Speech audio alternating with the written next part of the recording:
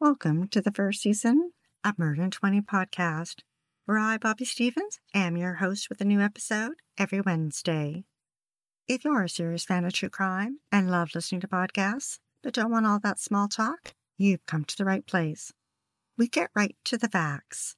Murder in 20 episodes are concise and complete in 20 minutes. Less talk and more true crime. Be sure to like, share, and follow us to learn about upcoming episodes every Wednesday. Thanks for tuning in.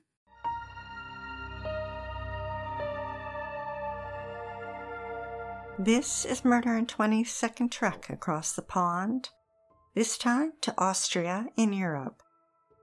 The interesting thing about this episode is that although serial killers often kill close to home and in their comfort zone, this one killed on two continents, separated by 6,000 miles in the North Atlantic Ocean.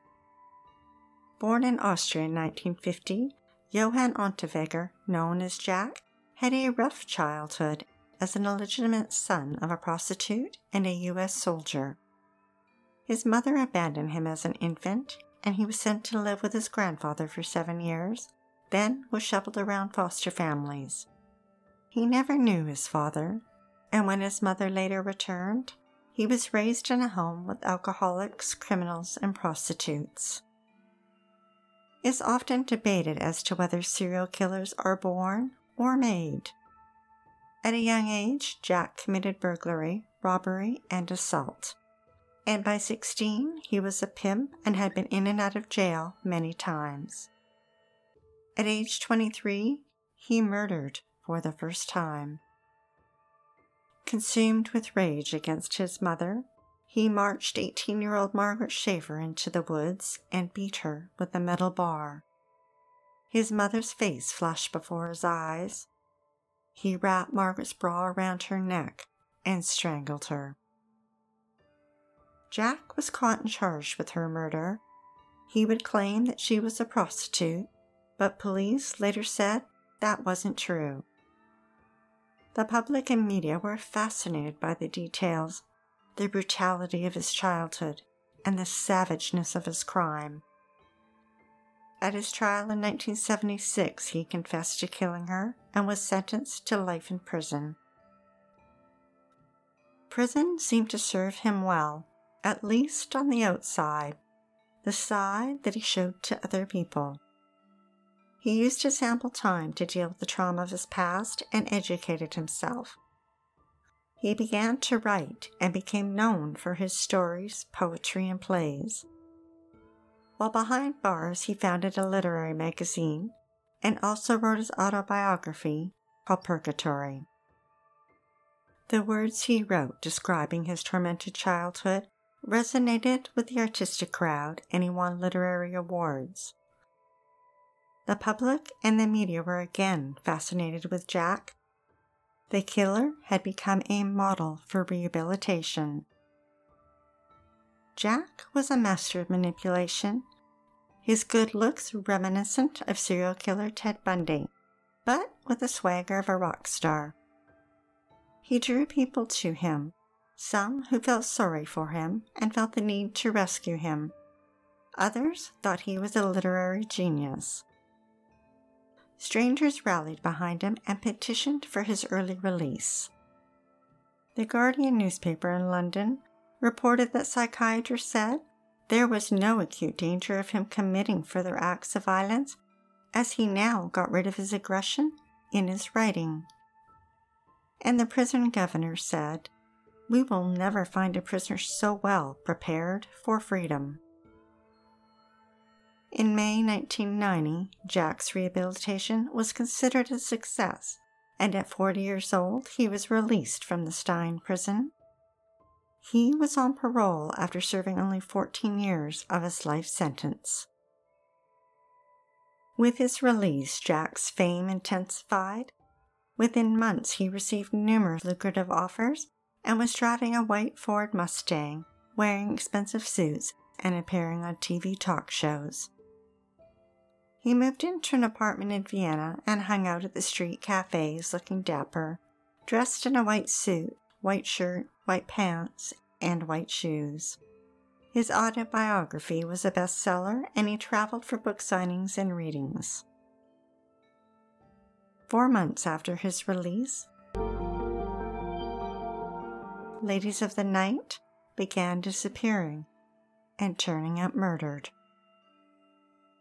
In mid-September, Jack, who was now a journalist, drove a white BMW to Prague in Czechoslovakia.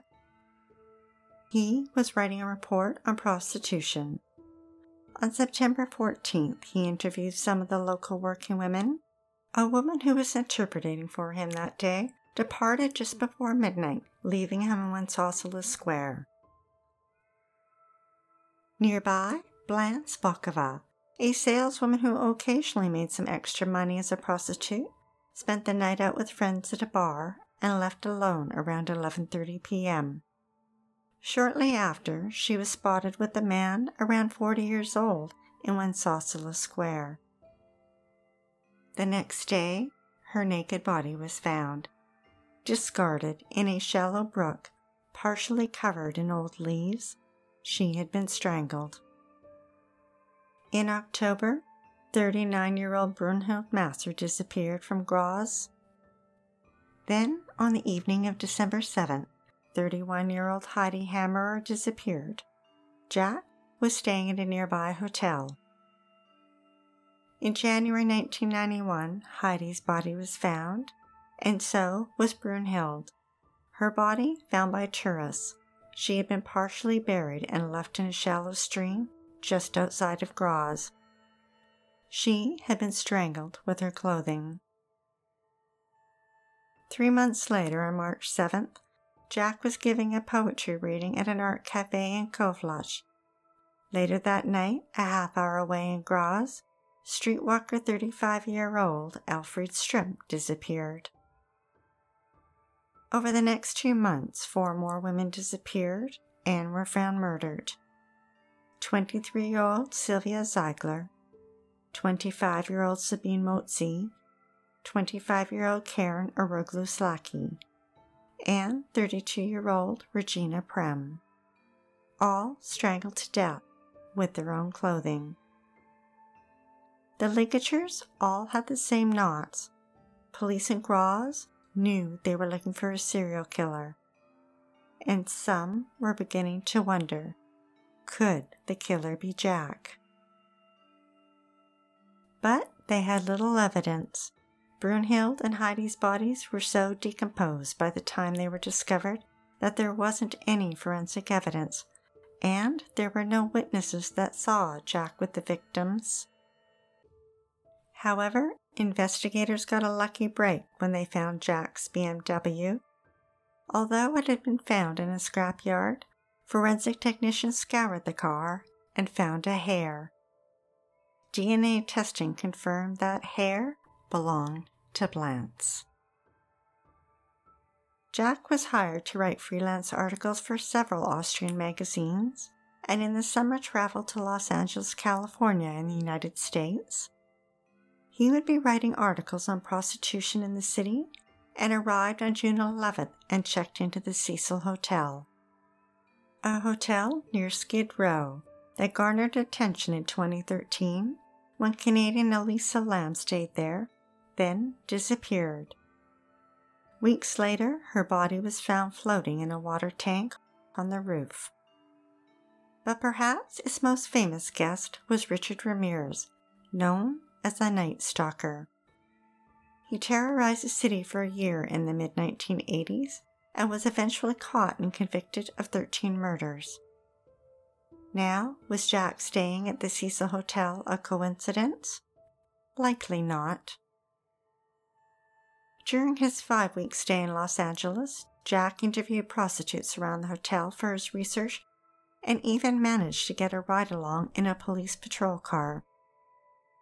And again, women began disappearing. Only 9 days after he landed in sunny California, the body of 35-year-old Shannon Exley was found on a brush-covered hillside on the shoulder of the Pomona Freeway.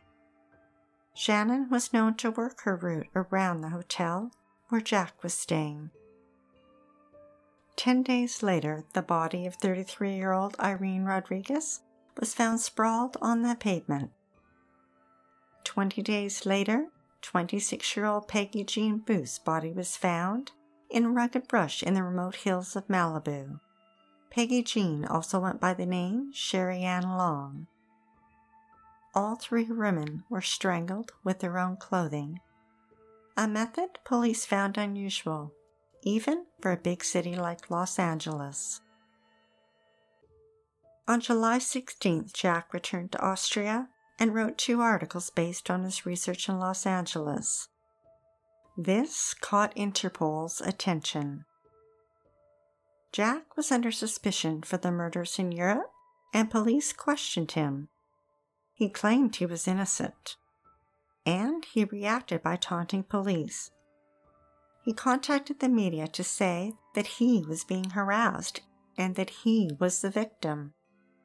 He even told the journalist that he would commit suicide rather than go back to prison. The media seemed to be split.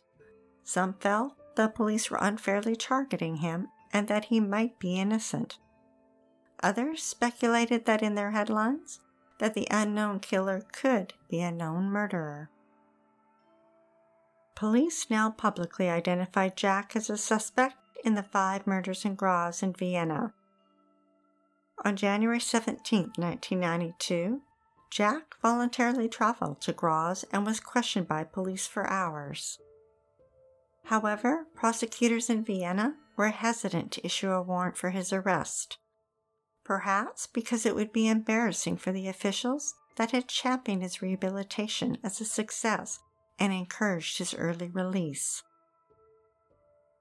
A month later, the Graz police finally obtained a warrant for his arrest and raided his apartment in Vienna. But Jack was gone. He had slipped through their fingers. He and his young 18-year-old girlfriend Bianca had fled and were on the run. They traveled to Gassau, Switzerland, then to Paris, France. While on the run, Jack used his powers of persuasion and manipulation and contacted the media on numerous occasions. He claimed he was innocent, that he had changed, and that there was no way he would commit a crime and go back to prison. Then Bianca, who was a fan of Don Johnson and the TV show Miami Vice, suggested they fly halfway around the world to Florida. 2 weeks later, after police in Vienna missed him, they landed in Miami, looking slightly out of place in the hot sun, she in a leather jacket and him carrying a fur coat.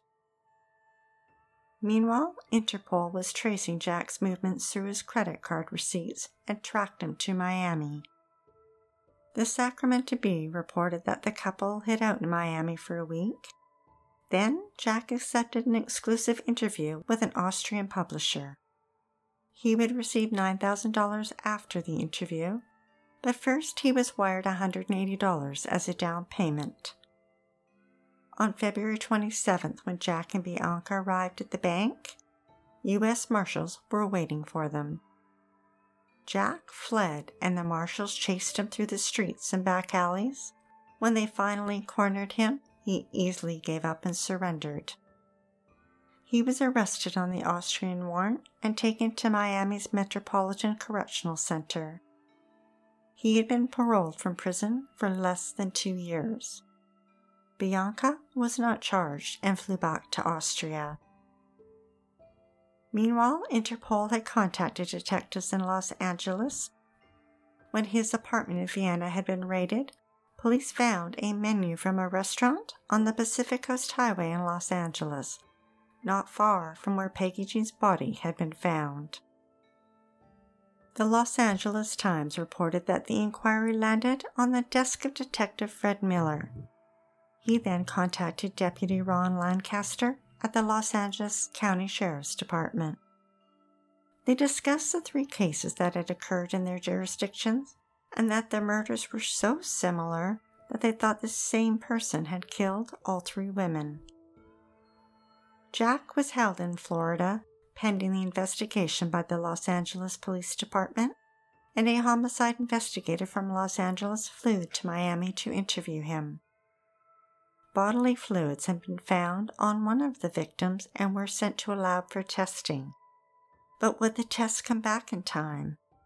Police in Miami could only hold Jack for 90 days. On May 27th, a federal judge in Miami ruled that too much time had passed, and since no charges were filed against him in Los Angeles, he was free to return to Austria. Police in Los Angeles were disappointed. They knew that Austria did not extradite its citizens to countries to face prosecution where there is a death penalty, and California was a death penalty state. Jack would never be returned to Los Angeles to face murder charges. On August 30th, 1993, Jack was indicted for the murders of 11 women, 8 in Europe and 3 in the United States.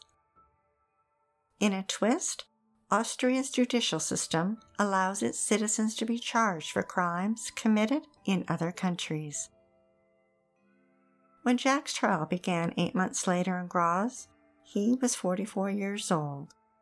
His new autobiography titled Dangerous Criminal was set to be released during his trial. Over the next 2 months, 160 witnesses were expected to take the stand, including forensic and DNA experts. The Guardian newspaper reported that a psychiatrist testified that he spent 2 days interviewing Jack and described him as profoundly sadistic. Jack, on the other hand, told the court that yes, he was a rat and a criminal, and that he consumed women rather than loved them, but that he was innocent. Much of the prosecution's case was circumstantial, except for 2 key pieces of evidence. The first was found on the clothing of one of the victims, 142 threads that matched a red scarf owned by Jack. The second was that hair found in Jack's crushed BMW that matched Blanche's. On June 29th, as final arguments were about to be presented, a bomb rocked the courthouse. The building was damaged, but no one was hurt, and the final arguments continued. Jack begged the jury to spare him a life behind bars, but this time he wasn't able to persuade or manipulate the people who would decide his fate. The jury found Jack guilty of 9 murders and acquitted him on the 2 whose remains were too decomposed. He was sentenced to life in prison. Jack was taken to his cell. In the early morning, between the 40 minutes between guard checks, Jack got out of bed, removed the cord from his jogging pants, wrapped it around his neck with a signature knot, and hung himself. True to his word, he committed suicide rather than return to prison.